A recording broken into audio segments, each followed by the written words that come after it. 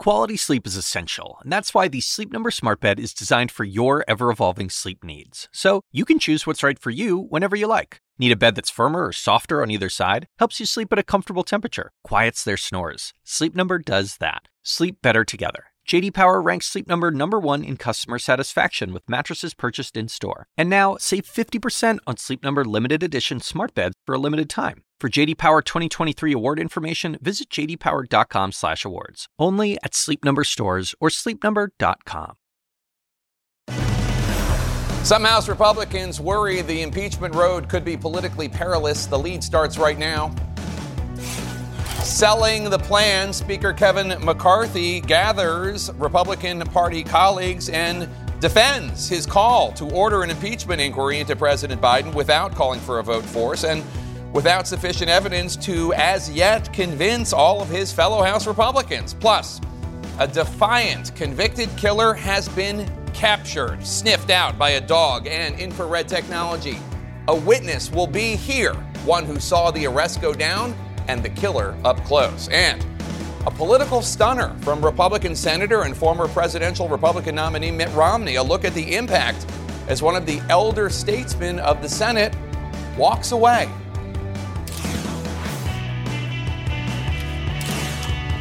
Welcome to The Lead. I'm Jake Tapper. We're going to start in our politics lead today. House Speaker Kevin McCarthy is trying to get House Republicans all on the same page after he launched an impeachment inquiry into President Joe Biden, looking into whether Mr. Biden personally financially benefited from his son Hunter's business dealings, and perhaps even worse. McCarthy met with the Republican conference behind closed doors earlier today, trying to defend his decision to launch an inquiry without bringing it first to a full floor vote, as he had promised he would do not even 2 weeks ago. He said he would do that as evidence of how serious a matter this was. Here is how he defended his decision to not do so to CNN's Manu Raju right after the meeting. How do you answer a question? Nancy Pelosi changed the president of this House on September 24th. It was withheld and good enough for every single Democrat here. It was good enough for the judge. Why would it have to be different today? Speaker McCarthy there referencing how then Speaker Nancy Pelosi launched an impeachment inquiry into then President Donald Trump in 2019. What he's saying is accurate. However, she did bring it to the floor for a vote 5 weeks later. As conservative David French writes in the New York Times, quote, in 2019, the House opened its impeachment inquiry only after it received reports that Donald Trump had attempted to coerce President Volodymyr Zelensky of Ukraine into investigating Trump's chief domestic political opponent. That would be Mr. Biden. McCarthy's move, French writes, comes, quote, without anything approaching comparable evidence. But McCarthy is not just on the defense about how he launched the inquiry. He's also playing defense on why he launched it, as McCarthy or any House Republicans has yet to show the public any concrete evidence, as of now, that President Biden himself financially benefited from Hunter Biden's business dealings. In fact, McCarthy has made several claims during the impeachment inquiry announcement that you have to listen closely to. Here's the first one. We know that bank records show that nearly $20 million in payments were directed to the Biden family members and associates through various shell companies. That is accurate about, quote, Biden family and associates. Associates is a word doing a lot of work there. And yeah, Hunter Biden, Jimmy Biden, people have been making a lot of money off the Biden name for a long time, and there's plenty of questions about the ethics of that. But there is no public evidence, as of now, that Joe Biden made any of the money in any of these questionable deals, at least not that we've seen. Then there's this claim from Speaker McCarthy. Eyewitnesses have testified that the president joined on multiple phone calls and had multiple interactions. Dinners resulted in cars and millions of dollars into his son's and his son's business partners. CNN has looked into those claims and found that McCarthy is omitting some context about what was and was not reportedly discussed at these calls and dinners. A Hunter Biden associate, Devin Archer, testified to the House Oversight Committee in July and said that, yeah, Joe Biden was on those calls and at the dinners, but he also said Joe Biden did not discuss any of the business that these individuals were working on. Devin Archer said, yeah, this was a nudge, nudge, wink, wink. Look how connected Hunter Biden is. But no business per se was discussed with Joe Biden. Republicans have presented no concrete evidence as of now that Joe Biden personally benefited financially from the dinners or calls. And then there's this claim about the FBI informant. Take a listen. Even a trusted FBI informant has alleged a bribe to the Biden family. It's true. An informant gave a tip of this nature to the FBI in 2020. It's true that the FBI viewed that informant as credible. But the underlying allegation that the Biden family was given a bribe is not proven. The informant was reporting something he had been told by a Ukrainian businessman, and as of now, there's no actual evidence of it. So yeah, stuff worth looking into, stuff worth investigating, and Republicans have been looking into it, and they have been investigating. And as of now, they have not found anything that has convinced, say, conservative Freedom Caucus member Republican Ken Buck. I've seen any evidence that links President Biden to Hunter Biden's activities at this point. So now Kevin McCarthy says they need these new impeachment inquiry powers, or as David French says, quote, the absence of such evidence is being used as a perverse justification for the impeachment inquiry, unquote. We should note, hovering over McCarthy's head, this is important context, hovering over his head like the sword of Damocles is this threat from the MAGA right, people such as Congressman Matt Gaetz, that any moment just one of them can go to the floor of the House and make a motion to vacate, to call for a vote to oust him as Speaker. A bunch of conservatives have been grumbling about McCarthy for a number of reasons, mainly because of spending bills and other issues like that. And this seems to be, political analysts say, an attempt by Speaker McCarthy to try to sate them, at least for now. McCarthy is also staring down another major battle, avoiding a government shutdown. He has just 17 days until the government runs out of money. And he is scrambling to try to get Republicans on board with a short-term spending bill to keep the government open. Let's go to CNN's Manu Raju on Capitol Hill. Manu, you spoke to Republicans today who were in that closed-door meeting with McCarthy. What are they telling you? Well, a lot of them are very cautious. They don't know exactly everything that's in the evidence so far. They want to learn more about what these committees have uncovered. They plainly acknowledge that there is not proof to show that Joe Biden acted on behalf of Hunter Biden to try to benefit him, take any official action on his behalf, or that the president, as vice president, profited by Hunter Biden's business dealings. Though they say there's a smoke, they want to see if there's a fire behind that smoke, and a lot of them simply are also uncertain about whether they would vote to impeach Biden if it were to come to that, showing the hurdles ahead for McCarthy as they open up this inquiry. And some of them also acknowledging that Republicans could face blowback if they go too far.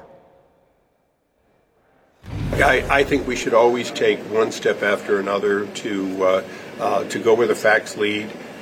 You get ahead of your skis, so to speak, when you make an assumption about what you're going to find. It certainly didn't help Democrats. I mean, I haven't seen anybody do too well after an impeachment process. It didn't do well for us in '98 with President Clinton. I don't see it as good politics.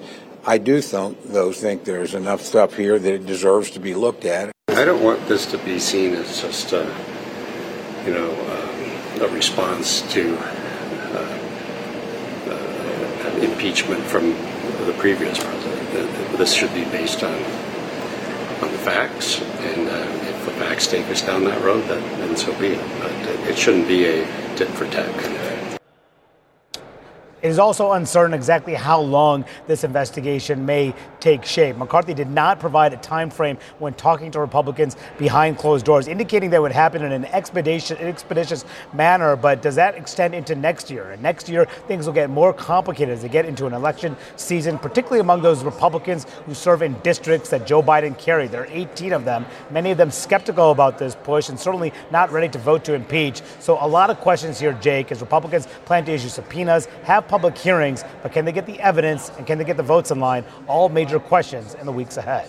All right, Manu Raju, thanks so much. Joining us now to discuss, Republican Congressman Steve Womack of Arkansas. He sits on the House Appropriations Committee. Congressman, about the impeachment inquiry, you told an Arkansas newspaper, quote, we shouldn't be afraid of a fact-finding process as long as it's a fact-finding process.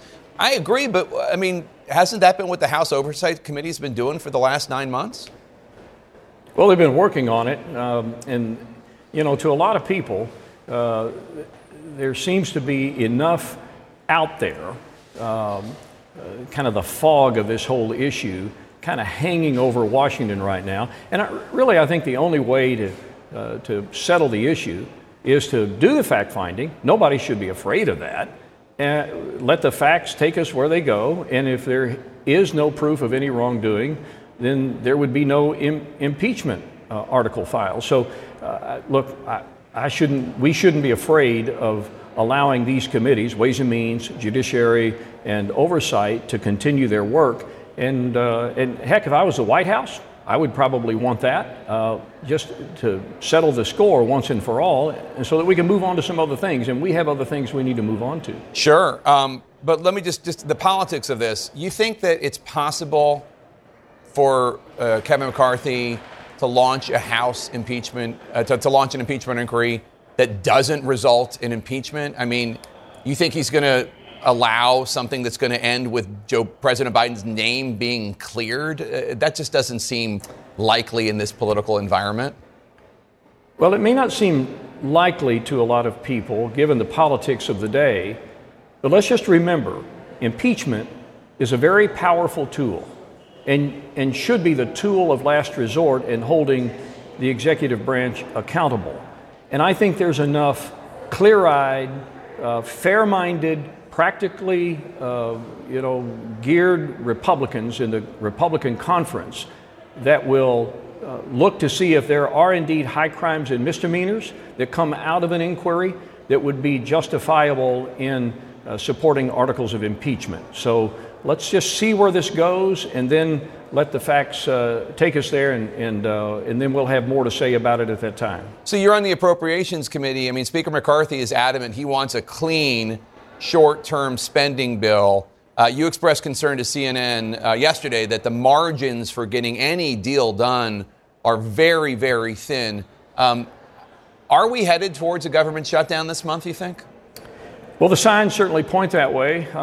Maybe the Vegas odds makers are, putting it on their book because, look, here we are right now. We're in a blue screen environment today. Welcome to Washington's version of Burning Man. We are stuck in the mud. We had the DOD bill ready to go on the floor today, but for the fact that we couldn't produce the votes to approve the rule, we've had to pull that bill away. And so now we're just kind of treading water, as it were, waiting for our next call. So we're going to have to do a new rule on the car issue that we had packaged with the DOD rule, and then that's probably what we'll vote on tomorrow. Then we will depart for the weekend and come back next week in hopes of being able to resume the appropriations process, which everybody agrees needs to happen. We just don't seem to have the votes to be able to move the process along from where it currently stands.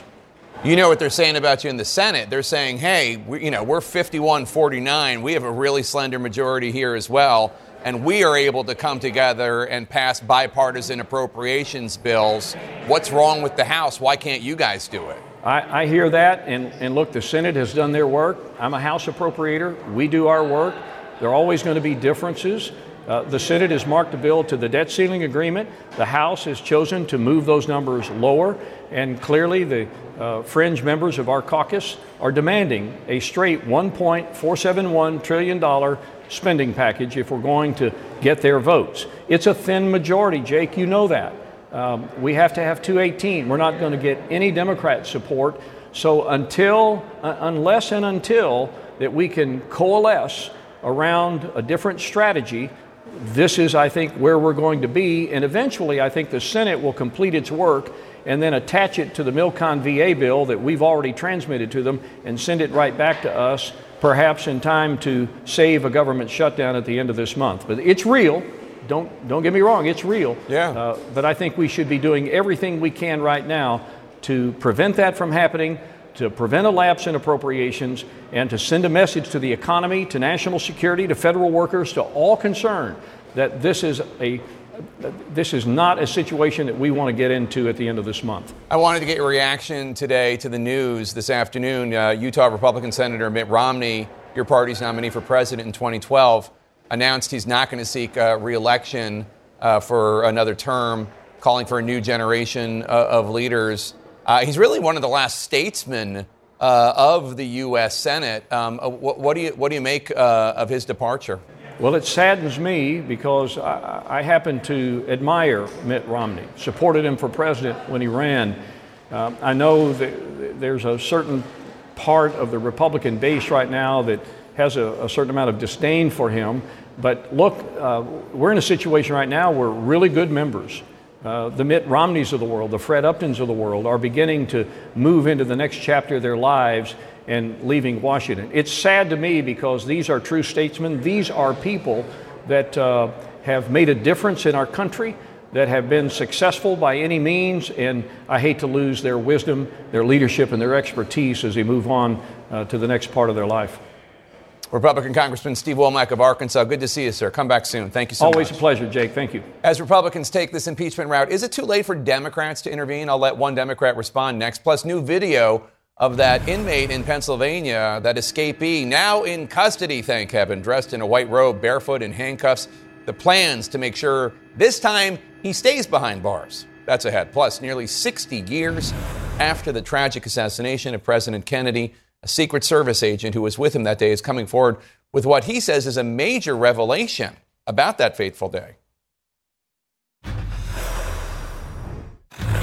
And we're back with our politics lead and more on Speaker McCarthy launching this impeachment inquiry into President Joe Biden. Here to give Democratic reaction is Democratic Congressman Jared Moskowitz of Florida. So, Congressman, thanks so much for being here. Speaker McCarthy is defending not bringing this to the floor for a vote, even though he said he would do that about 12 days ago. He said he would, by noting that Nancy Pelosi changed the rules in 2019 when she launched the impeachment inquiry into then President Trump without a floor vote, though she did bring it to the floor 5 weeks later. You weren't in Congress at the time, but he has a point, kind of, right?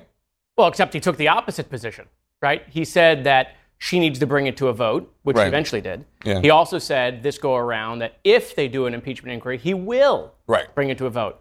But you and I both know why he's not bringing it to a vote. It's not because he's had some policy change. Because he doesn't have the votes. Right? He's got enough members who would vote against it. There are about 19 or 20, I think it's 19 actually, Republicans who represent districts that Biden won. Right. And they don't want to, I mean, they're worried that there isn't enough evidence to justify this. You talk to them, right? I mean, what do they tell you? Well, it's unpopular at home, right? Listen, if the polling showed that the American people want Joe Biden to be impeached, that would have already happened. They would have already called the vote and impeached them 6 weeks ago, 3 months ago. That's what they're trying to do with all these 9 months of hearings, by the way. By the way, we've been having the impeachment inquiry for the last 9 months. It hasn't worked, so they're rebranding it. They're hitting the video game reset on what they've been doing in oversight and judiciary. But no, the polling shows that that folks don't want it back home. Well, they don't want him impeached necessarily, but there is a new CNN poll that shows, if we could put that up, 61% of the American people think that Biden had at least some involvement in Hunter Biden's business dealings while he served as vice president. So doesn't this suggest, that polling number, that these allegations are connecting? That's the American people, that's the electorate as a whole, not just Republicans. And then the perception of wrongdoing could hurt Joe Biden. Well, look, they've spent 9 months with the woulda, coulda, shoulda, but there's no evidence. And that's why the polling on impeachment is different. Right? We know that, he was on a phone one time or he had dinner one time. And what Republicans have done is said, see, there's the evidence. He was in the room. He was at dinner. Or he was on the phone. He spoke to his son. But there has been no evidence at all. Zero. And if there were, they would be calling for a vote on impeachment. This is not like they want to give Joe Biden the benefit of the doubt, right? This is all about trying to appease Donald Trump. If they had the evidence, they would have tried to appease Donald Trump 3, 4, 5, 6 months ago. So let me posit that, for the sake of argument, that you are correct in what you're saying. Does Joe Biden not bear any responsibility for the fact that his brothers and his son have been making millions of dollars, profiting off their relationship to him, being lobbyists and advisors and this and that, because of him? I mean, is that not... I understand people in this town do that and their relatives do it, but, he's been letting them do it. Yeah, listen, if there was something that was unethical, obviously, that borders on illegal, then it needs to be prosecuted, right? On the Hunter Biden stuff, right? That needs to be prosecuted. If he's broken the law, he needs to be held accountable. Democrats have said that on Donald Trump, who, has 50% of the president's impeachments in this country, 100% of its indictments. If Hunter Biden has done something wrong, he should be indicted. As far as the culture in Washington, the revolving door in Congress, the revolving door in the Pentagon, being able to make money off family members, listen, that may be something that Democrats and Republicans should address on a bipartisan basis. Well, that's the but thing. we can't just say, oh, Joe Biden's family did it, but they don't want to ask any questions about Jared Kushner getting $2 billion from the Saudis, who they blame for 9/11. Right.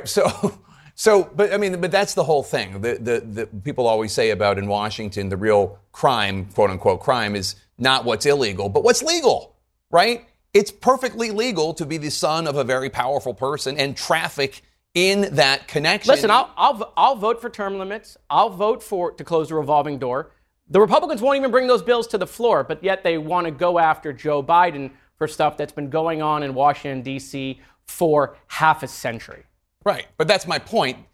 Could he not have done something? I understand that it's legal. Sure. So listen, in the event that we eventually conclude that, hey, it's unsavory what he did. Unseemly. Right. It doesn't mean that it rises to the level of high crimes and misdemeanors and deserves impeachment. This is not about the facts. This is about Donald Trump, who has beamed this down from Truth Social, who's meeting with members every day, right, in the House. He's telling them, you must impeach Joe Biden so I can also run against someone who's impeached. Donald Trump doesn't want to be the only one that's been impeached in the next election. When you talk to your Florida colleague, Matt Gaetz, what does that conversation go like? Well, look, Matt is on a mission, right? He's interested in just napalming the whole deal.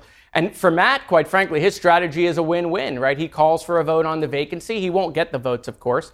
But Democrats probably don't throw the House into chaos. They probably don't team up with the Freedom Caucus. So then he says Kevin McCarthy is now the Speaker of the Democrats. And, right, it's a slow bleed for the Speaker. So that's the box that Matt is willing to put his leadership in. Yeah. I feel like we should be talking about some policies and issues that might actually benefit the American Why most of us ran for office. might benefit the American people. Democratic Congressman Jared Moskowitz of Florida. Good to see you. Thanks so much. We're standing by for Republican Senator Mitt Romney of Utah to come to the cameras. He made a big announcement earlier today. He is not going to seek re-election. Also ahead, the dramatic arrest of that Pennsylvania fugitive. Thank God he's been found asleep in tall grass, apparently asleep on top of his stolen rifle. A witness who saw that arrest within yards of his home is going to join us. Coming up. This podcast is supported by Sleep Number. Quality sleep is essential. That's why the Sleep Number Smart Bed is designed for your ever-evolving sleep needs, so you can choose what's right for each of you whenever you like. Need a bed that's firmer or softer on either side? Helps you sleep at a comfortable temperature. Quiets their snores? Sleep Number does that. Only Sleep Number Smart Beds let you each choose your ideal comfort and support, your Sleep Number setting. Sleep Number Smart Beds learn how you sleep and provide personalized insights to help you sleep better. All Sleep Number Smart Beds feature cooling, pressure-relieving comfort layers for soothing sleep throughout the night. Temperature-balancing bedding is designed to move heat and moisture away when you're hot. When you're cool, they hold their energy to help warm you. Sleep better together. J.D. Power ranks Sleep Number #1 in customer satisfaction with mattresses purchased in-store. And now, save 50% on Sleep Number limited edition smart beds for a limited time. For J.D. Power 2023 award information, visit jdpower.com/awards. Only at Sleep Number stores or sleepnumber.com. I'm Dr. Sanjay Gupta, CNN's chief medical correspondent. This week on Chasing Life, I'm a health reporter and have been for 15 years. And even I feel overwhelmed by some of the things I read about the stuff we're eating. My colleague Meg Terrell wanted to take a deep dive into something you've probably heard a lot about recently: ultra-processed foods. There is a lot to learn there, some fascinating stuff, and some of it is probably going to change the way you shop. Listen to Chasing Life, wherever you get your podcasts. Right now we're waiting on Republican Senator Mitt Romney of Utah to begin his news conference. Today he called for a new generation of leaders and announced he would not seek re-election when his Senate term ends in January 2025. We'll bring that to you as soon as his remarks begin. In our national lead, the 14-day manhunt in Pennsylvania, thankfully, is over. Are proud to announce the subject is in custody. Repeating, subject is in custody. Hello, Cavalcante, the brutal killer who crab-walked his way out of that Pennsylvania prison, finally caught wearing a stolen Eagle sweatshirt. The international criminal found by A plane using thermal heat-seeking technology in the dead of night, detecting him apparently sleeping atop his stolen rifle in tall grass. A police canine pinning him down by biting him as law enforcement moved in. CNN's Brian Todd is in Chester County, Pennsylvania. And Brian, we're learning that Cavalcante just finished up his first court appearance. That's right, Jake. We are told just moments ago that Cavalcante was formally arraigned. He was charged with felony escape, and he was denied bail. This capture took place just a few feet behind me, past this brush and over a creek over there, and a little bit up a path. What we can tell you is that the sequence basically began a little bit after midnight last night Eastern time when a burglar alarm went off in a house not far from here. Authorities converged on that house and did not find Cavalcante. He was actually captured about a quarter mile after that.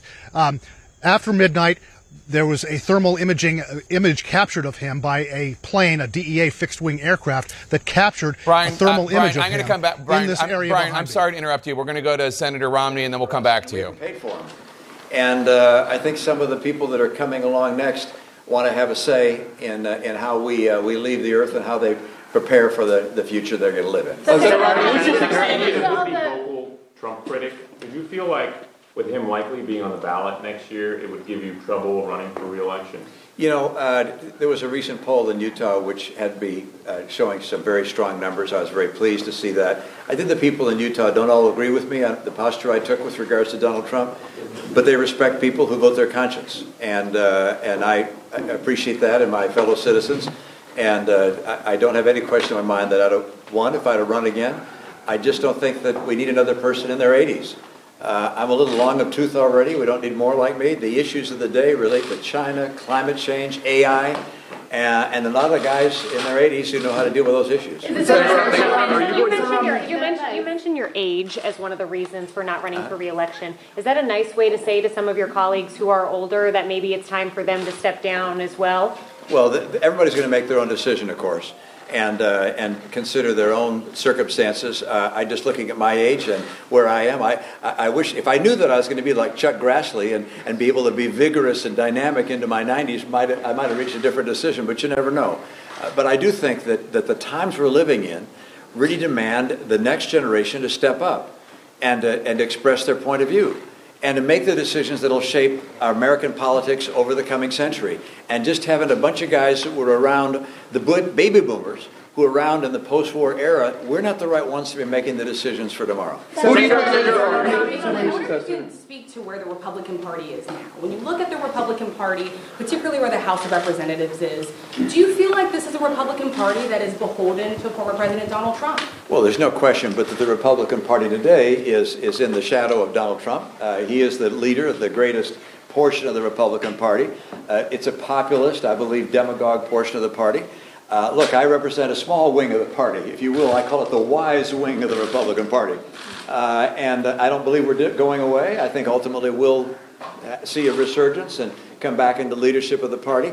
Look, my wing of the party talks about policy and about issues that will make a difference to the lives of the American people.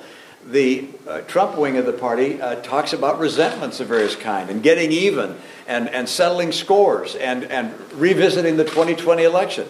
What are the policies for the future? And my party is only going to be successful getting young people to vote for us if we're talking about the future. And that's not happening so far in that other wing. But Senator, aren't you going to lose that battle?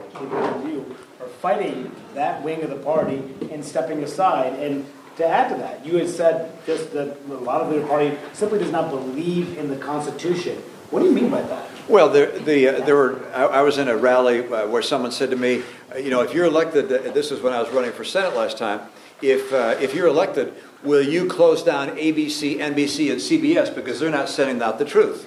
And this was in a Republican rally, and I was like, really? I mean, there's no question. There's some portion of my party and the opposition party who thinks we need to have a strong person, a strong man to put aside the Constitution. And for that matter, former President Trump, said we should put aside the Constitution and reinstall him as president. I mean, so yeah, there are some people who believe that. I believe they're sorely wrong. I believe the great majority of American people believe that they're wrong. But in terms of what I'm going to be doing, look, I want to get more young people voting and involved in the political process, and that's something I'm going to devote myself to after the next year and a half when I spend it. Senator Romney, thank you, Senator Romney. Who do you plan to endorse as your successor? Governor Cox, Mia Love, Congressman Owens, and second, why not stay and fight for what you believe in, even if it takes you to your mid-80s? Well, in part because I believe we want some other young people coming in and making those decisions. I don't intend to make endorsements. By the way, I think endorsements are, what's the old line, the John McCain line, they're not worth a bucket of spit. Who the heck cares who endorsed who? You make your decision as a voter about what you think about the candidate and their point of view and their vision, and you don't care about what some other person said. So I'm not planning on... But who do you want to succeed you? I don't have a comment on who might succeed me. I hope that we get a very strong contender and that it's someone who's a little younger than me. Senator, if you think you're too old, what about Biden and Trump, who are way older than you? Do you think they should be rerunning? Oh, I think it would be a great thing if both President Biden and former President Trump were to stand aside and let their respective party pick someone in the next generation. President Biden, when he was running, said he was a transitional figure to the next generation. Well, time to transition. David Ignatius this morning made a strong argument that we should see that kind of a change. I think both parties would be far better served if they were going to be represented by people other than those of us from the baby boom generation. You pointed to some of your bipartisan accomplishments in your statement earlier. Are you concerned at all about the ranks of senators who are at the table forming gangs, that's thinning out? Well, we had a group of about 10 of us, and that group has dissipated a bit. Rob Portman is gone.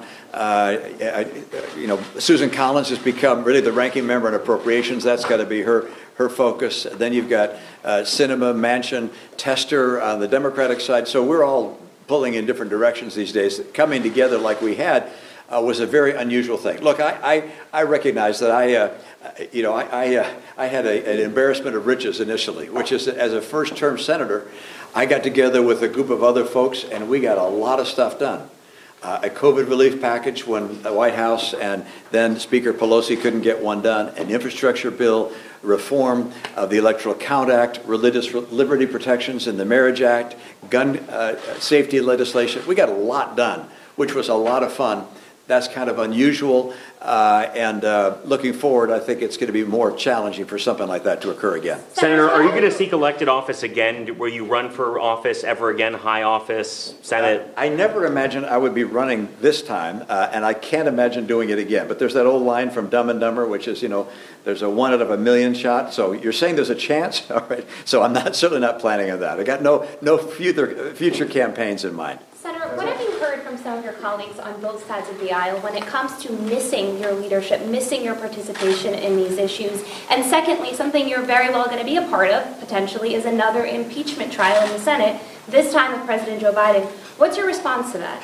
Well, I have been heartened today as I've received texts from a great number of my colleagues saying they're going to miss me. I appreciate that. I was heartened by the poll in Utah a couple of weeks ago that was very, very encouraging as well, with a very positive approval rating. That feels good. But following the George Costanza lead, which is you leave when they're laughing, you leave when they're wishing you would stay. And I really don't want to be in an institution where people are saying, why is he still hanging around? Speaking of that, and so I'm going to continue to work over the next year and a half to really address the big 3 or 4 issues: immigration, the level of our debt we have, a climate change strategy, and a strategy to deal with China. What about an impeachment, on another impeachment trial potentially? I know the House is beginning an impeachment inquiry. I haven't heard any allegation of something that would rise to the level of a high crime or misdemeanor. I think it would be very unusual to actually see a referral of impeachment. I don't expect that to happen.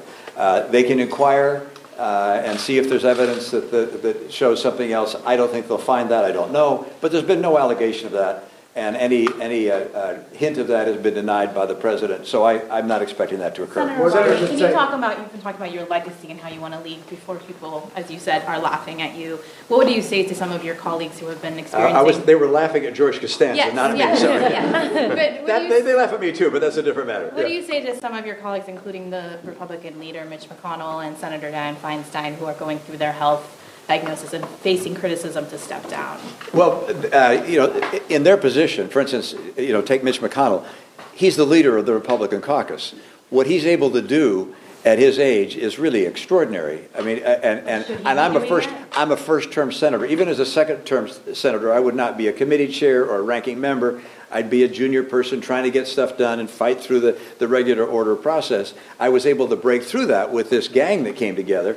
But he's in a position to make a real difference at his age, which, if I were majority leader of the Senate, I might reach a different decision too, but I'm not. Senator, in the excerpts from the book that just came out today, you had some harsh, at least memories of Leader McConnell. Are you at all disappointed by the leadership that you've seen in your Republican Party that you've encountered, particularly with the impeachment trials and in dealing with Trump?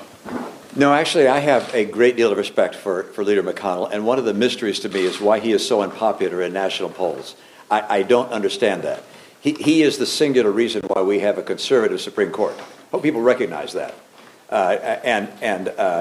He also is a very effective leader of our group. When you have 50 people, a Republican group, basically 50 of us, every one of whom thinks they ought to be president, how you lead a group like that is not easy, and he has done it with skill and aplomb over a number of years. So I have nothing but the highest respect for him. There's nothing that I know of in the book that McKay Coppins has written that's critical of the leader. I mean, the personal conversations, the private conversations, and his public pronouncements, I've been nothing but more impressed. In that book, you say that McConnell said that Trump was an idiot. That was the words from McConnell. One, is that true? I'm not going to comment on those specific things because those were not quotes from me. They were quotes from a member of my staff who actually quoted that. So I won't comment about that. But I think who objected on January 6th said they were disingenuous. Cruz and Hawley. I think the point was that with regards to that comment, which is that I think Leader McConnell thought it was not a great idea on the part of Donald Trump to be critical of jury members at the time they were deliberating. It was kind of an obvious point. And then what about Cruz and Hawley? Because you said they were disingenuous on them objecting. I really do believe that many of the people in leadership, meaning elected officials who claimed that 2020 was a stolen election, that we need to recount the ballots or whatever, other than through the normal judicial process, I think they knew better. And I have expressed that numerous times. That's not a surprise. Look, democracy requires belief and credibility in elections, and so people who are casting aspersions on our election process are threatening one of the bases of our very foundation. So, I was critical of that and continue to be, and I'm sure they wouldn't be surprised to hear it again. Are you worried another January 6th could happen after this election? Is that part of it? I think my guess is after the next election, whatever happens, there'll be plenty of people around the Capitol to make sure that doesn't happen again. What do you think it's going to take for the party to not be so dominated by Donald Trump anymore? I saw an article in the Atlantic which pointed out that young people are not warming to the MAGA message, and I think that's true. Whether Donald Trump is there will be someone that follows him, that follows in his footsteps and gives the same populist patter. I don't think it'll be successful long term because I think young people are paying far more attention, are not going to be sucked into the populist notions, and so I think our party goes back to, if you will, the wise wing of the Republican Party as time goes on. Aren't you misleading your party though? I mean, Trump is dominating in the polls right now. He's probably going to be your nominee. You're on the outsider of the party. Yeah. There's no signs that what you're saying that the party's going to shift away. I'm not talking about in the next 2 years. I'm talking over the next decade or so. I mean, populism doesn't work.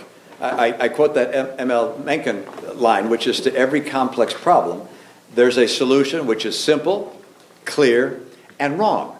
And unfortunately, that's what we're hearing. And again, on the Trump wing of the party, I haven't heard policy other than saying we're going to build a wall. And by the way, he was president. He was president for 4 years. He built 50 miles. What did he get done? I say, well, how about the tax change? Well, the tax, that was Paul Ryan. That wasn't the Biden plan. He did, of course, he had a health care plan. Remember that? That was everybody's going to have low-cost health insurance that was fabulous. Never proposed. Never saw. He was in 4 years. So it's not a policy-centric approach. And if you don't have policy, to match your rhetoric, ultimately it's not going to be successful. Do you expect to be out of your greatest regret at the end of the day? Senator, in that case, in McKay's article, you mention, or it's mentioned that you've spoken to Joe Manchin about possibly starting a third political party. Is there any interest in that, or is that sort of died out? Oh, that was several months ago. Who knows what might happen? I think Senator Manchin is looking more closely at no labels at this stage. I can't speak for him, but Joe and I speak a good deal, and I raise ideas with him. I actually think a third party candidate would make it more likely that it's just a spoiler and it would not be successful in electing someone. So that's not... Senator, what was your biggest regret in your career? Question.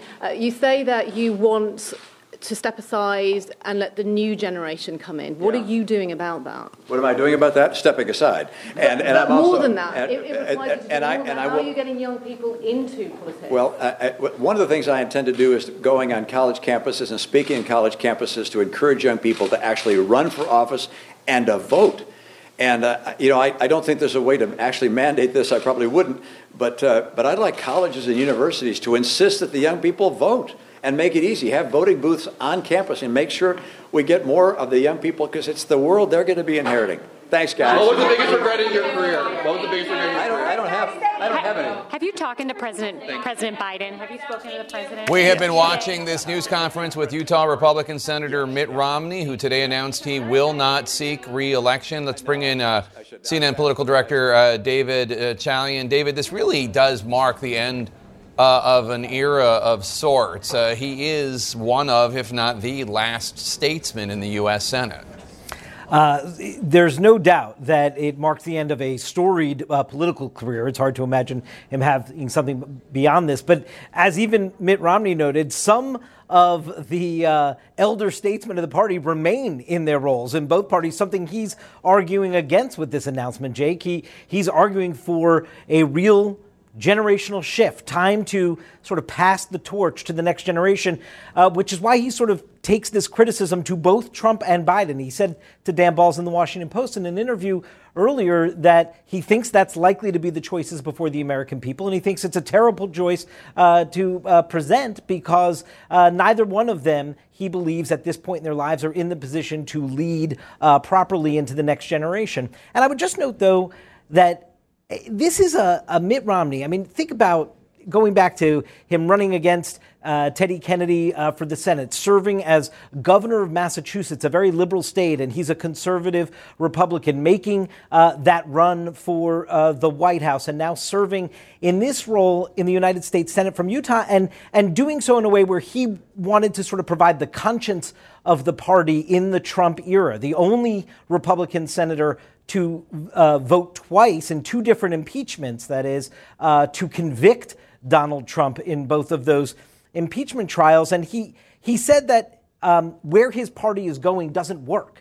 That not only is he saying there needs to be a generational change and he doesn't want to be in his mid-80s at the end of a second term, but that he is hopeful, it sounded like to me, that young people are going to reject the populism that is coursing through the Republican Party, that this the Trump MAGA sort of philosophy that is the dominant force inside today's Republican Party will die out because young people seem, in his estimation, totally unenthusiastic about it. All right, David Chalian, thank you so much. Appreciate it. Back to our national lead and that dramatic end to the 14-day manhunt for that escaped brutal killer, Danilo Cavalcante. Finally, thankfully, captured this morning, the international criminal now facing a felony escape charge. Let's bring in Robert Russell, who was 100 yards away, about the length of a football field, from where Cavalcante was captured. Robert, you and your wife and your 4 kids were in your house on lockdown for 48 hours when at around 6 a.m. this morning you saw hundreds of police cars and heard a helicopter above. What was going through your mind? A lot of things. I think the first thing was initially, I really hope the police are surrounding this guy. But we did know that we were safe because of how many police officers were in the area. There had to have been well over 50 cop cars with at least 2 cops in each car. And so we knew there was there was pretty high hopes that they were going to get him this morning, which we're thankful they did. I don't think people understand necessarily how much people in Chester County were living in terror about this brutal killer being on the loose. You called your landlord at one point, and she said that Cavalcante had been seen in her own yard? Yeah, that's correct. We had been in contact with her. She lives just across the creek and then also the pond. But yeah, she had said that she had seen something, and so she called the cops, and they had done a walkthrough of her house, and that kind of just escalated things for us, making it more aware that we needed to be more secure and just stay away from the windows as best as possible, make sure everything was locked again, and just try and stay safe, hunker down, and let the cops do their job. Did you have a plan ready if Cavalcante made his way onto your property, into your home? Partially, yes. I mean, I think everyone kind of has a plan of what they would like to do. I think I don't know what I would have exactly done in the moment if he did enter the house. Obviously, we were like you said, I've got 4 kids. 2 of them are 2-month-old toddler or infants, and so we were kind of up all night listening to the scanners on YouTube or whatever, and just being aware of what was going on outside of our house and trying to be extra careful. And if we heard anything, we would either call the cops or give a tip. We had actually seen our barn door open multiple times throughout the last day and a half, and we called that in just because we didn't know if the cops had been there. We hadn't seen them walk into the back, so that was a little terrifying as well. How have you and your wife been explaining it to the 2 kids that are not the infants, the other 2 who might have some understanding that things weren't normal? Yeah, so we have a 3-year-old Ruby and a 2-year-old Jordan, both girls, and they didn't fully understand. We kept it as lighthearted as possible because, I mean, obviously as parents we want to guard them from things that might scar them or terrify them. There's no need. We knew he would be captured. We knew he'd be okay. Thank God that everything was, really. So we just said, cops are going to get the bad guys, and that's what the cops did. All right, Robert Russell, thank you so much. Really, really appreciate it. And yeah, I'm glad too that they caught this guy and that you and your wife and kids are all okay. Thanks for joining us. Really appreciate it. Of course, thank you. And be sure to tune into CNN tonight. Laura Coates is going to take a look at the manhunt, Capturing a Killer. That's at 11 p.m. Eastern tonight, only on CNN. The gravity of that big announcement from Senator Mitt Romney saying he will not run for re-election, not shutting down questions about what may be next for his political future. Stay with us. But if you have any questions. The Assignment with me, Audie Cornish.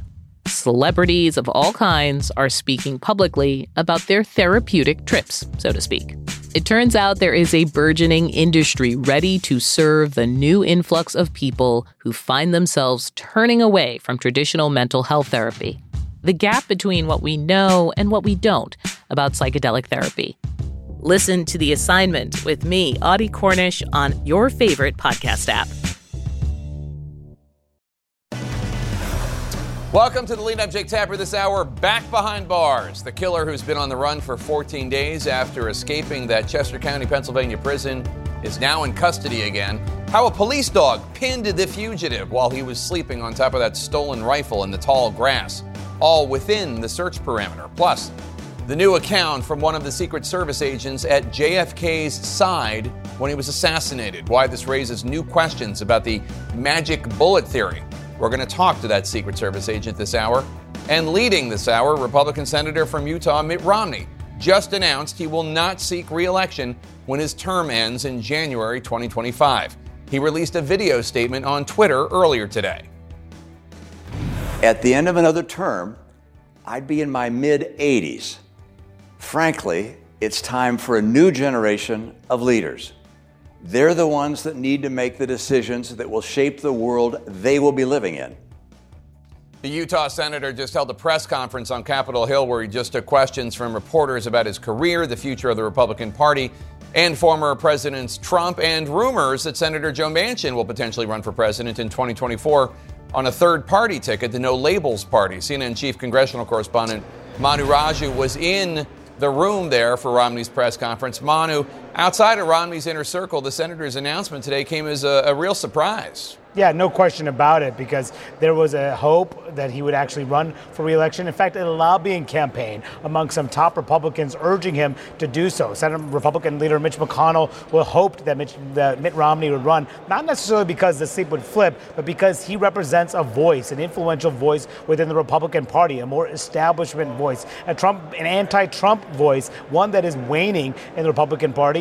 Even though he was the party's presidential nominee in 2012, much has changed since then, something that he flatly acknowledged in his press conference just moments ago. We had a chance to talk to him on a wide range of subjects about his decision to step aside. He said that it's simply an issue about his age. By the time if he were to run and win re-election, he would be in his 80s. He said there's people should not be in office in his 80s. He said repeatedly. He said it's time for a new generation of leaders. He sharply criticized Donald Trump. He criticized Biden as well. He did believe he could win re-election, but he said it would be difficult, acknowledging the politics within his party. Now, he also made clear time and again that his wing of the party is essentially in a battle with the Trump wing of the party. He argued that his wing is focused on policy, is focused on some of the key issues that are central to the Republican Party platform, not about a personality, which is the Trump wing of the party. That is something that he says he will continue to focus on, Jake, in the months and weeks ahead, particularly after he leaves office, making clear here. And Jake, just take a listen to what he had to say moments ago.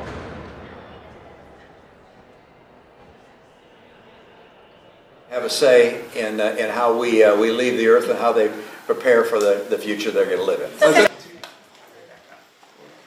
So you guys have already seen the statement that I put out. I don't know that I want to repeat that, but if you have any questions.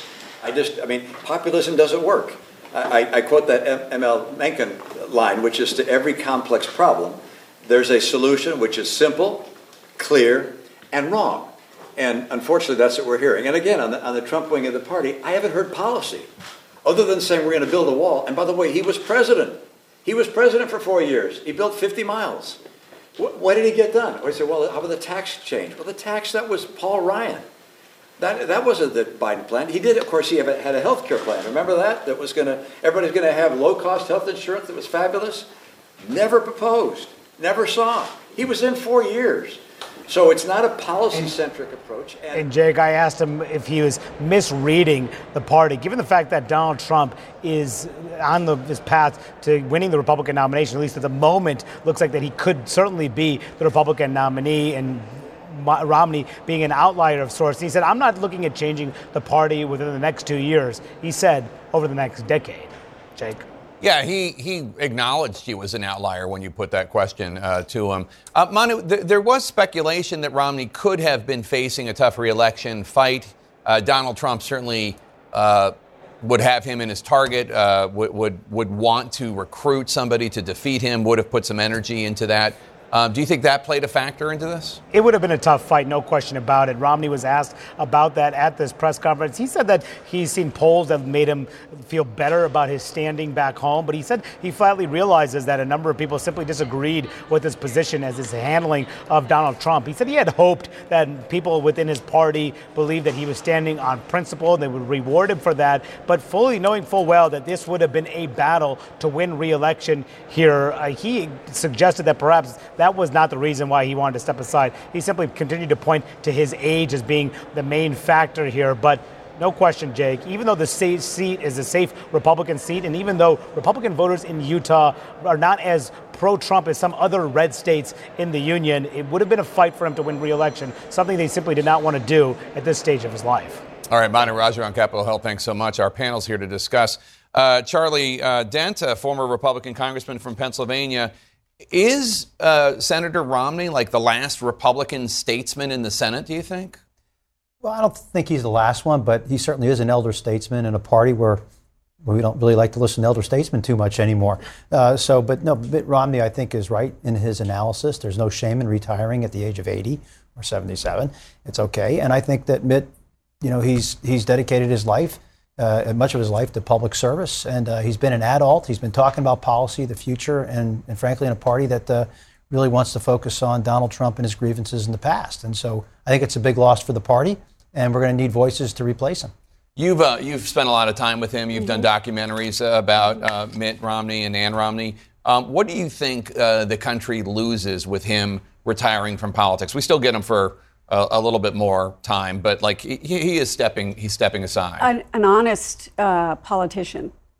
I think that what you heard today in that press conference was somebody who was telling the truth as he saw it, and he wasn't sugarcoating anything. He wasn't sugarcoating how he felt about Donald Trump.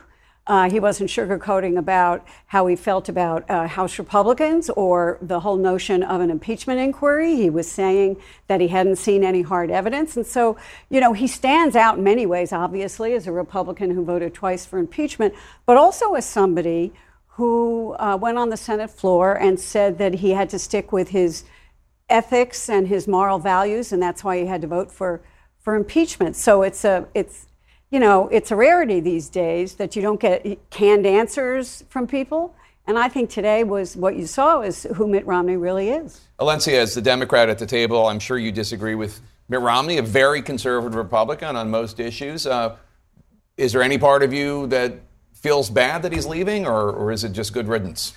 Well, I'm kind of in the middle in that if there's going to be a Republican in the Senate, I would appreciate it in being a Mitt Romney who will stand up to a Donald Trump, right, who actually voted to impeach him, right? That is really important that he is taking, he's looking at our politics and what they are regardless of the party affiliation and talking about that. But, the reality is, as a Democrat, I see it as an opportunity for us to hopefully run someone that could potentially win in Utah. I mean, it's an uphill battle. Yeah. It is an uphill battle. I'm giving her a lot of side-eye. The director's not catching it, but Alencia's laughing because I am laughing. There's a lot of side-eye being given over here. It's Utah. That's a pretty conservative place. And I hope, conservative. I mean, I think the one thing that we do hope is that whoever wins this seat is not any more extreme than Mitt Romney, that they would maybe toe the line that he does. Okay, good luck with that. So Romney is the only Republican member of Congress to vote twice to impeach Donald Trump, as we noted. Romney sat down with McKay Coppins. This is interesting. He is cooperating with a biography of him by McKay, who's a great writer for The Atlantic. And in an excerpt from that biography published today in The Atlantic, the senator tells Coppins a few months after the insurrection, quote, "A very large portion of my party," he told me one day, "really doesn't believe in the Constitution." Later, he goes on to talk about democracy, telling Coppins, quote, "This is a very fragile thing," he told me. "Authoritarianism is like a gargoyle lurking over the cathedral, ready to pounce." For the first time in his life, he wasn't sure if the cathedral would hold. What do you make of that? Well, I'm afraid that Mitt Romney is speaking truth again here, that there is an element within the party that is really susceptible to these authoritarian impulses. I think that's true. I like to think that's not most of the party, but there are some, who will listen to Donald Trump when he talks about suspending the Constitution. They think, hey, attaboy. No, I mean, there are people who will go down that road. I don't think it's a majority. But it comes back to leadership. We need people standing up and talking about democratic values, democratic with small d, democratic values, and leading the base rather than they're being led by Donald Trump with no other narrative out there. And Trump is making all these crazy autocratic type statements that people will follow. And by the way, just for the record, you were one of the first Republicans in Congress I remember standing up to Donald Trump. I had the welts. Just so people, I remember doing an interview with you for a documentary we were doing, and I remember thinking, oh my God, he's going to get clobbered. Right. And speaking of which, Donald Trump reacted to the news on Truth Social in his typical classy fashion. He wrote, "Fantastic news for America, the great state of Utah, and for the Republican Party. Mitt Romney, sometimes referred to as Pierre Delecto." That's actually funny. That was Mitt Romney's burner Twitter account. That's a clean shot. Yeah. Pierre Delecto will not be seeking a second term in the U.S. Senate, where he did not serve with distinction. A big primary fight against him was in the offing, but now that will not be necessary. Congrats to all. Make America great again. How gracious. Yeah. I mean, come on. So look, he's an enemy of Mitt Romney's because Mitt Romney voted twice to impeach him. And as Romney said today, there are some people who are all about grievances and who are all about retribution. And that's Exhibit A. Yeah. One of the other things that's interesting here, and it's not a subtext, it's a text, is Mitt Romney saying, if I ran for re-election and won, I would be in my mid-80s at the end of my term, and saying, basically, he said clearly that both Biden and Trump should step aside for a new generation, but also basically, we shouldn't have people in their 80s in the Senate.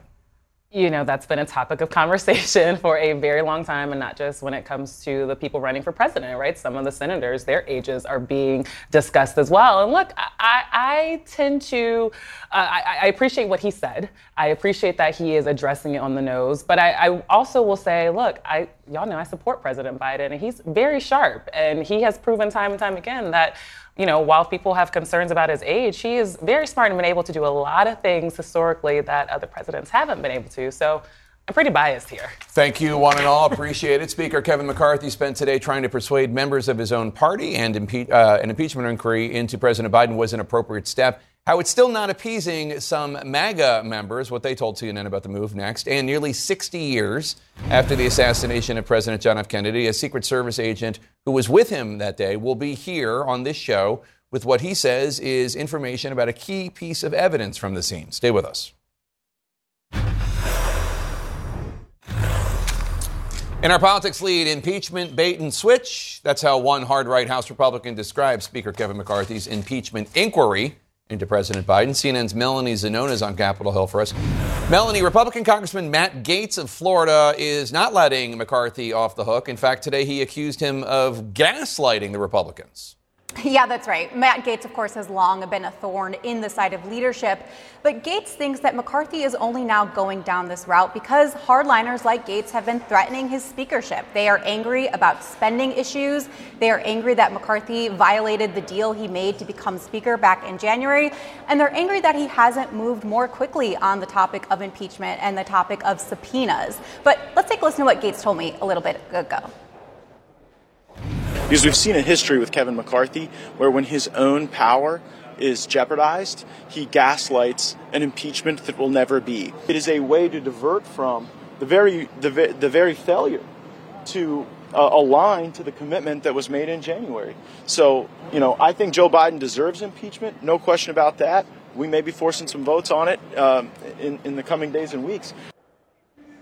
Now, McCarthy is serious about launching an impeachment inquiry. He's already directed his committees to move forward, and there are efforts underway to begin planning. James Comer, the head of the House Oversight Committee, said they're going to have a hearing sometime this month to lay out what they have found so far.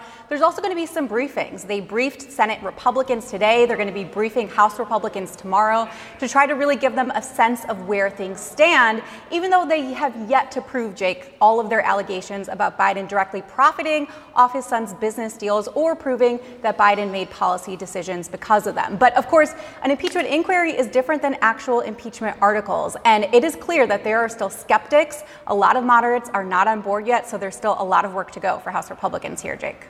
Melanie, at least one of the House committees that is part of this impeachment inquiry is already planning its first hearing. Yeah, that's right. So that's the House Oversight Committee. They have not yet announced what witnesses are going to be or what that's going to look like or whether they would have new evidence at this point. A lot of what we heard has been these recycled allegations that we've been hearing. And a lot of these committees have already been at work trying to bring in witnesses, trying to get their hands on bank records. But they are trying to move forward and show that they have momentum with this impeachment inquiry. Again, it's unclear how long this timeline is going to be, when they're going to wrap it up. But a lot of Republicans telling us that they want to finish it before the end of this year, Jake. All right, Melanie Zanona, thanks so much. Now, to the race for 2024. Let's cue that music, the special election music. Yes. Yes. The next Republican presidential debate is exactly 2 weeks away. Looking to repeat his standout performance from the first one, at least that's what many critics said, is presidential candidate Vivek Ramaswamy. Today, Ramaswamy speaking at a conservative think tank here in D.C. about gutting the FBI, the Department of Education, and other federal agencies, effectively promised to lay off thousands of federal workers. CNN's Eva McKend has more for us now on Ramaswamy's speech and his efforts to differentiate himself from the Republican presidential frontrunner, former President Donald Trump. We're going to get a lot of pushback to this speech, I have no doubt about it. Republican presidential candidate Vivek Ramaswamy vowing to go further than Donald Trump in reducing the size of the federal government. This vision is not an original vision. excellent presidents, from Reagan to Trump, have spoken to the same ideal. And I give credit to Donald Trump for taking more steps than have been taken in a generation. During his 2016 campaign for the White House, Trump made a rallying cry out of cutting the federal bureaucracy. It is time to drain the swamp in Washington, D.C. Now, Ramaswamy, who is attempting to seize the label of political outsider, is making the case he would be the presidential hopeful best able to accomplish that task. I do think it takes an outsider who has, if I may say, complete and total disregard for the norms of Washington, D.C. And I'm guilty as charged on that. Speaking at a Trump-aligned think tank in Washington, Ramaswamy unveiling his proposal to eliminate at least 5 major government agencies, including the Department of Education, the FBI, and the Nuclear Regulatory Commission. It's part of a push by the political newcomer to reduce the federal workforce by 75%. The people who we elect to run the government ought to be the ones who actually run the government, not the managerial bureaucracy in 3-letter government agencies. Past Republican presidents have proposed sweeping cuts to the federal government, only to encounter significant obstacles. Ronald Reagan called for eliminating the Departments of Education and Energy, but both agencies still exist. Presidents can't just willy-nilly fire 1 million employees, abolish agencies, and do it without involvement by Congress. And frankly, no Congress would go along with a crazy plan like this. Trump has said he wants to move the Department of Education responsibilities to the states. And Ron DeSantis has discussed closing agencies too, the IRS and Departments of Commerce, Energy, and Education. But Ramaswamy goes further. Do we want incremental reform? Or do we want revolution? This marks another radical policy proposal from the 38-year-old Ohio entrepreneur who has shaken up the political field with pronouncements like raising the voting age to 25 and eliminating automatic citizenship to American-born children, of undocumented immigrants. Running to the right of his opponents, Ramaswamy is convinced, if elected, his latest plan can survive legal challenges given the current makeup of the Supreme Court. So, Jake, he met with some of us reporters after that speech in an on-the-record but off-camera briefing, and he essentially said, the reason why I think I can do all of this is given the makeup of the court. All right, very interesting. We're going to be taking many more deep dives into these policy proposals from these candidates. Thanks so much, Eva McCann. Really appreciate it. Coming up, a police dog, a plane with heat-sensing technology, and some tall grass. Stunning new details emerging about the now captured Pennsylvania fugitive who had been on the run for 14 days after escaping from a Chester County, Pennsylvania prison. That's next.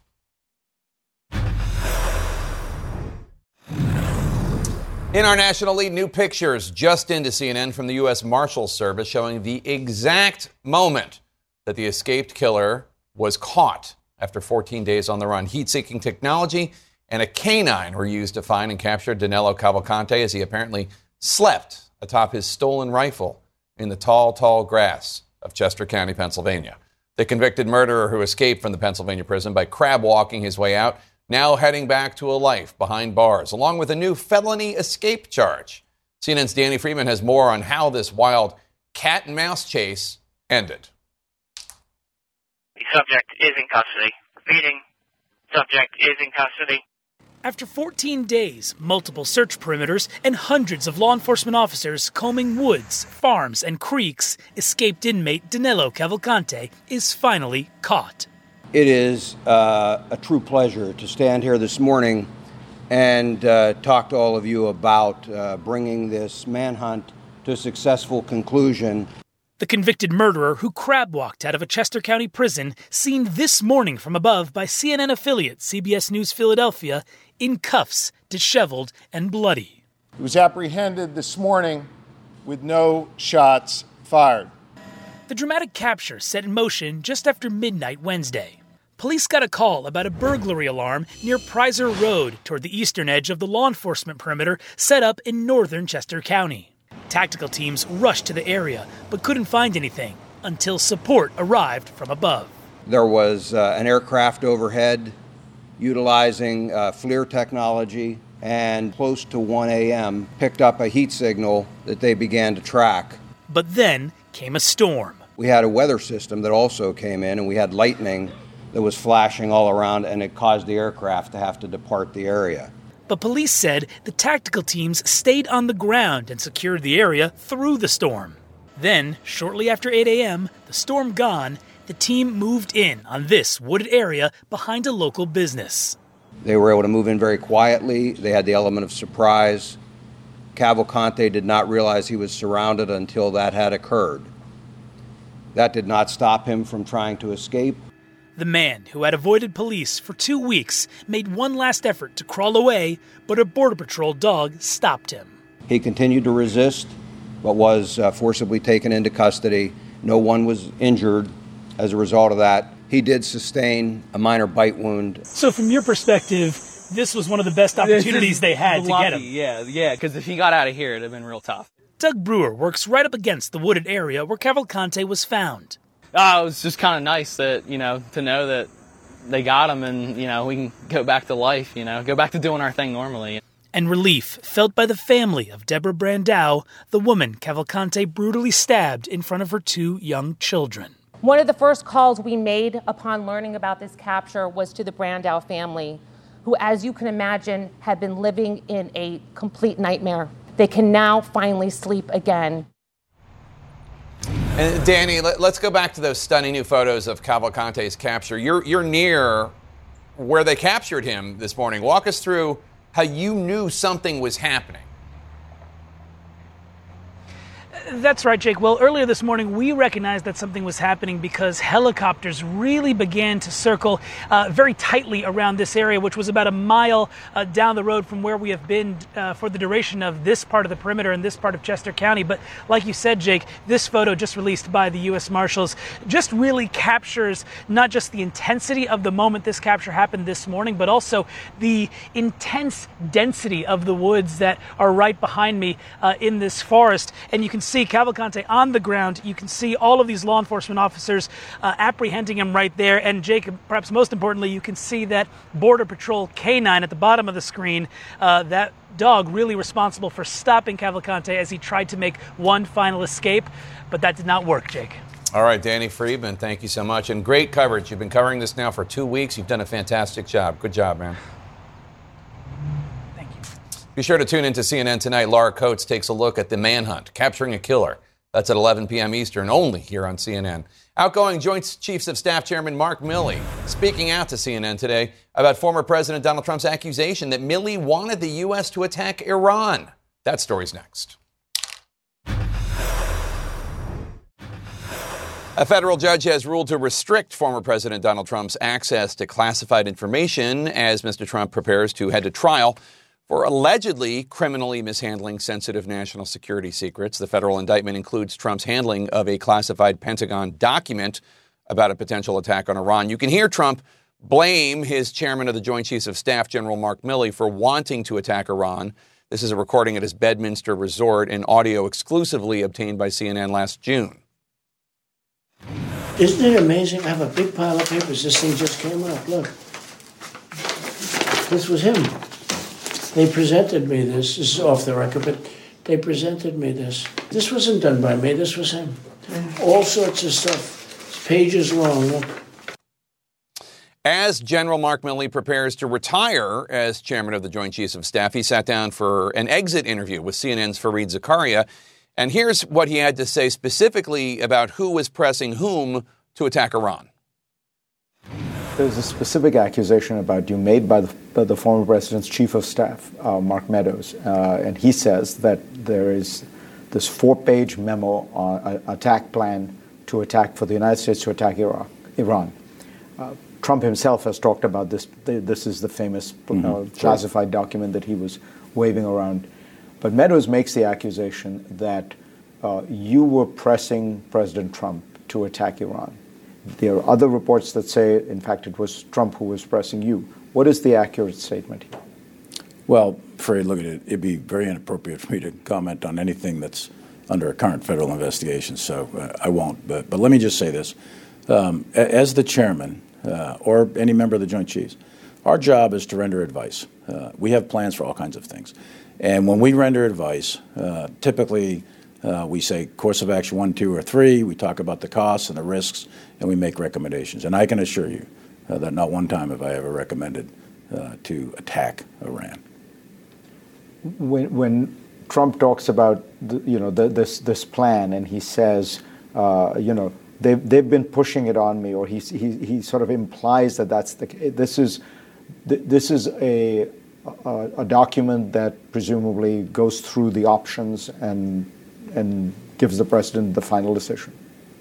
I don't know the document they're talking about. I've never seen.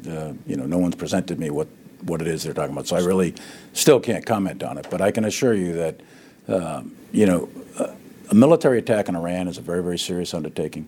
We have capabilities, we have plans. That's not particularly unusual to comment on that. But I am not going to go further and discuss any of the details. But I can tell you with certainty that this chairman never recommended a wholesale attack on Iran, and to do that, I think, would require a significant degree of risk that we may or may not want to take, given the circumstances. But that part of it didn't happen, and I'm not sure. I don't know the exact quotes that Mr. Meadows said, but I can assure you, I know what I've done, and it's not to recommend an attack on Iran.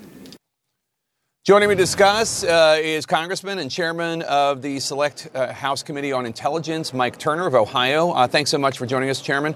What's your reaction to General Milley's response that he never recommended a wholesale attack on Iran? Well, of course, I believe him. I mean, he has great credibility, and I've been with him in meetings concerning Iran, and I've never seen any indication of his desire or willingness to make recommendations that would result in a military conflict. But I think what's important here about what he just said is, any of our adversaries, you would expect that, of course, our military is looking at what options would be necessary in case there was a conflict. That illuminates to us what capabilities we need, what capabilities they have. Those types of exercises or reviewing is what you would expect of your military for all of our adversaries, especially those self-declared and who are also antagonistic to our allies. Aside from Trump and General Milley pointing the finger at each other over, who might have wanted to attack Iran, it is obviously, as you note, the job of the military to create dozens of contingency plans over any possible ways to protect national security. We just don't expect leaders to discuss those plans publicly or, with individuals who can't be trusted to keep that information, discreet. Well, certainly it has, it sounds as if it's extraordinary. It, I think, brings greater attention to the fact that it looks like the United States is an antagonist when, in fact, we're dealing with Iran, who is aggressor throughout their area and continues to threaten both the United States and our allies. So I think it also mischaracterizes the situation that we're trying to address here. But we didn't take any military action against Iran, and I think you would, as you had just said, expect that our military would understand in all of our adversaries, especially those that are self-declared and that those who have such great capabilities, to do exercises, to do planning in case we find ourselves in a conflict. Biggest news among House Republicans this week, of course, is Speaker Kevin McCarthy calling to open a formal impeachment inquiry against President Biden. Based on any evidence you have seen, do you support this inquiry? And don't you think there should have been a vote, as he pledged just like 12 days ago there was going to be? Well, Nancy Pelosi, as you know, had no vote when she opened the inquiry. This is just an inquiry, meaning an investigation. What it goes to is the next step of giving Congress additional tools and subpoena power for documents that they need. I think Chairman Comer's done a great job, and the documents that he's found, he's put up on the Oversight House website that show the monies, the accounts, the issues of where there's real question as to what Hunter Biden and what Joe Biden himself might have been doing. And so certainly the investigation needs to continue. Congressman Mike Turner, Chairman of the House Intelligence Committee, thank you so much for joining us. We appreciate it. And you can see more of Fareed Zakaria's interview with General Mark Milley, the Chairman of the Joint Chiefs of Staff, on GPS this Sunday at 10 a.m. Coming up, he was one of the Secret Service agents at John F. Kennedy's side when the president was assassinated in Dallas, and now he's sharing a story about one of the bullets It's raising new questions about what actually happened that horrible day. That former Secret Service agent will be here to tell me his story next. In our national lead, a new version of what might have happened to the magic bullet that was key to the official story of the assassination of President John F. Kennedy, according to the Warren Commission report. This is in a new book called The Final Witness. A Kennedy Secret Service agent breaks his silence after 60 years. The book is by one-time Secret Service agent Paul Landis, who was then in his late 20s and provided security for the First Lady, Jacqueline Kennedy. Now, Landis's book is adding to the controversy over what has been called the magic bullet theory, a reference to the Warren Commission's conclusion that before the fatal shot hit Kennedy in the head, a single bullet, recovered almost intact, passed through Kennedy's throat and continued on to seriously wound Texas Governor John Connally in the seat in front of Kennedy. Landis was in the car directly behind President Kennedy's limousine on November 22, 1963. He heard the shots and he saw with his own eyes much of what happened. Landis filed reports and continued working in the security detail for Mrs. Kennedy, but he left the Secret Service less than a year after the assassination, and he never mentioned then his own moment with that single intact bullet until he says he found out the Warren Commission report did not match his memory. Landis writes, quote, "The super bullet hadn't been on Governor Connally's stretcher in trauma room number 2. I recognized it as the bullet I had found in the limo and placed next to President Kennedy's feet in trauma room number 1. That assertion has kicked up a debate over the so-called magic bullet, and former Secret Service agent Paul Landis joins us now to talk about his book. Thank you so much for joining us, sir. So you were in the car directly behind Kennedy's during the Dallas motorcade. What do you remember about the shots being fired?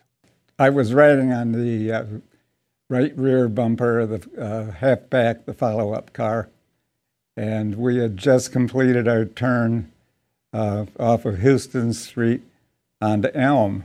And the two cars, the president's limo, halfback, the follow-up car, were just straightening out when I heard a loud report that I recognized as coming from a high-powered rifle. And I immediately turned, looked over my shoulder to the right where the sound had come from, and I couldn't see anything right away. And I turned quickly and looked at the president, and President Kennedy was kind of leaning a little bit to his left towards Mrs. Kennedy. There was a second shot. Again, there was I saw no reaction from where I was inside the president's limo. And we were starting to move at a little higher rate of speed. Clint Hill was racing towards the president's limo. And almost immediately after the second shot, there was a third report, and we passed under the overpass and raced from there to Parkland Memorial Hospital. Yeah, I want to get to what happened at the hospital, but just to clarify, do you think there was only one gunman? I did. I only heard 3 shots. They all came from the rear. The third shot, we were so close to the overpass, it sounded like the sound was there or came from that direction.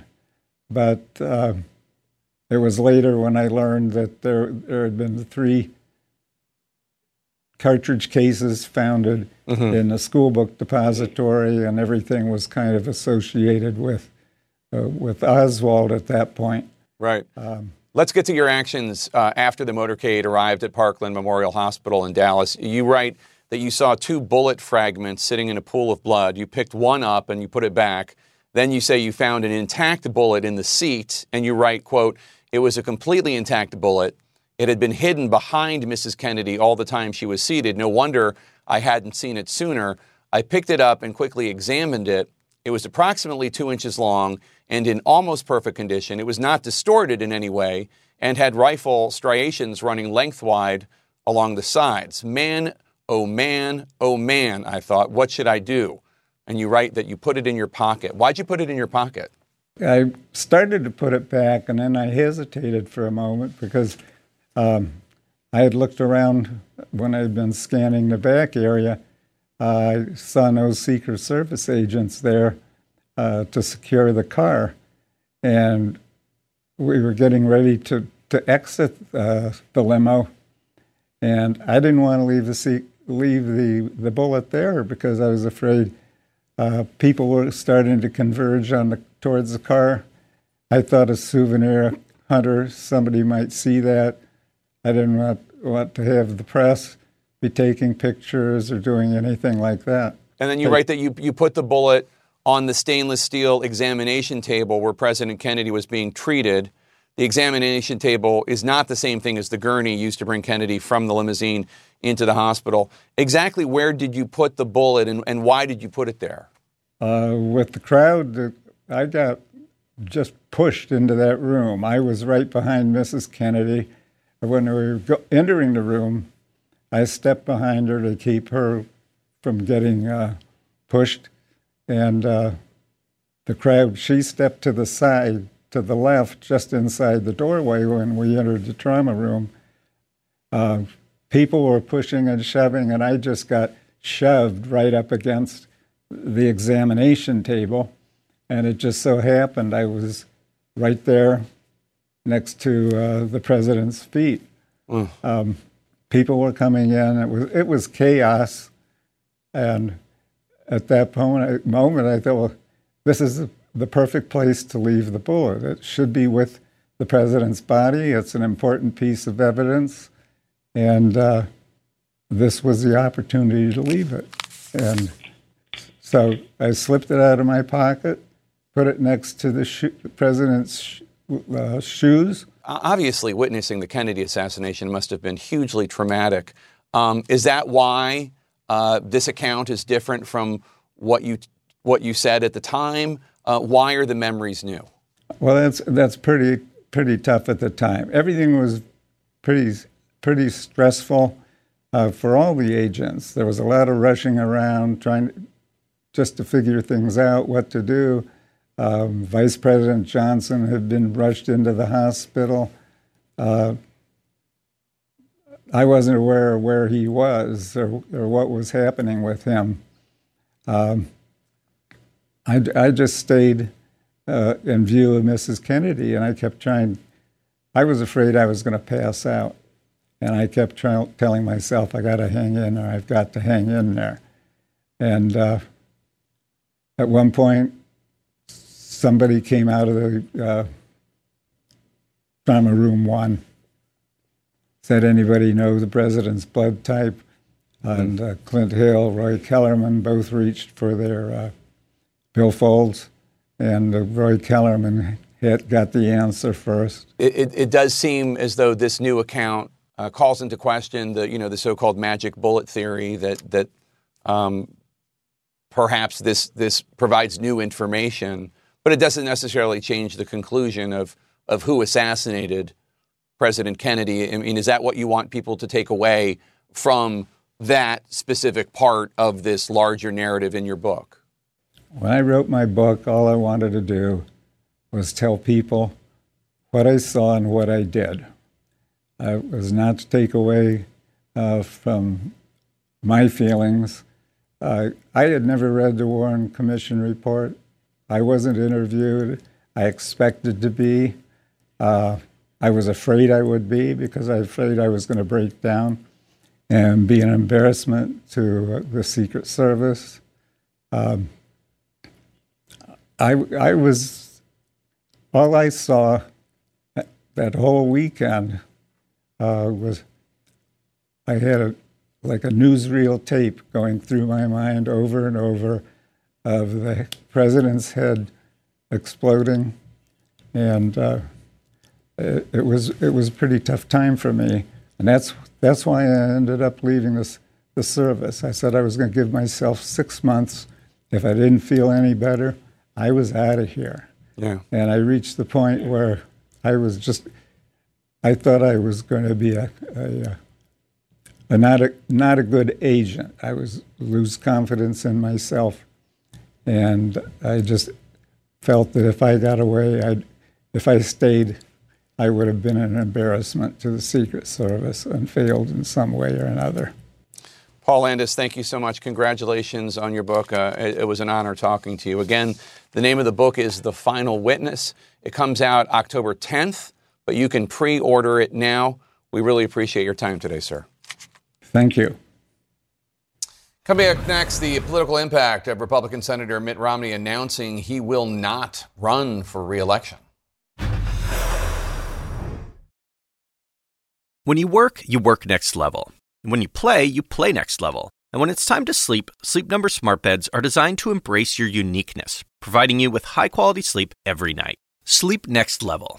J.D. Power ranks Sleep Number #1 in customer satisfaction with mattresses purchased in-store. And now, the Queen Sleep Number C4 smart bed is only $1,599. Save $300 for a limited time, only at Sleep Number stores or sleepnumber.com. Prices higher in Alaska and Hawaii. Quality sleep is essential, and that's why the Sleep Number smart bed is designed for your ever-evolving sleep needs. So you can choose what's right for you whenever you like. Need a bed that's firmer or softer on either side? Helps you sleep at a comfortable temperature. Quiets their snores. Sleep Number does that. Sleep better together. J.D. Power ranks Sleep Number #1 in customer satisfaction with mattresses purchased in-store. And now, save 50% on Sleep Number limited edition smart beds for a limited time. For J.D. Power 2023 award information, visit jdpower.com/awards. Only at Sleep Number stores or sleepnumber.com.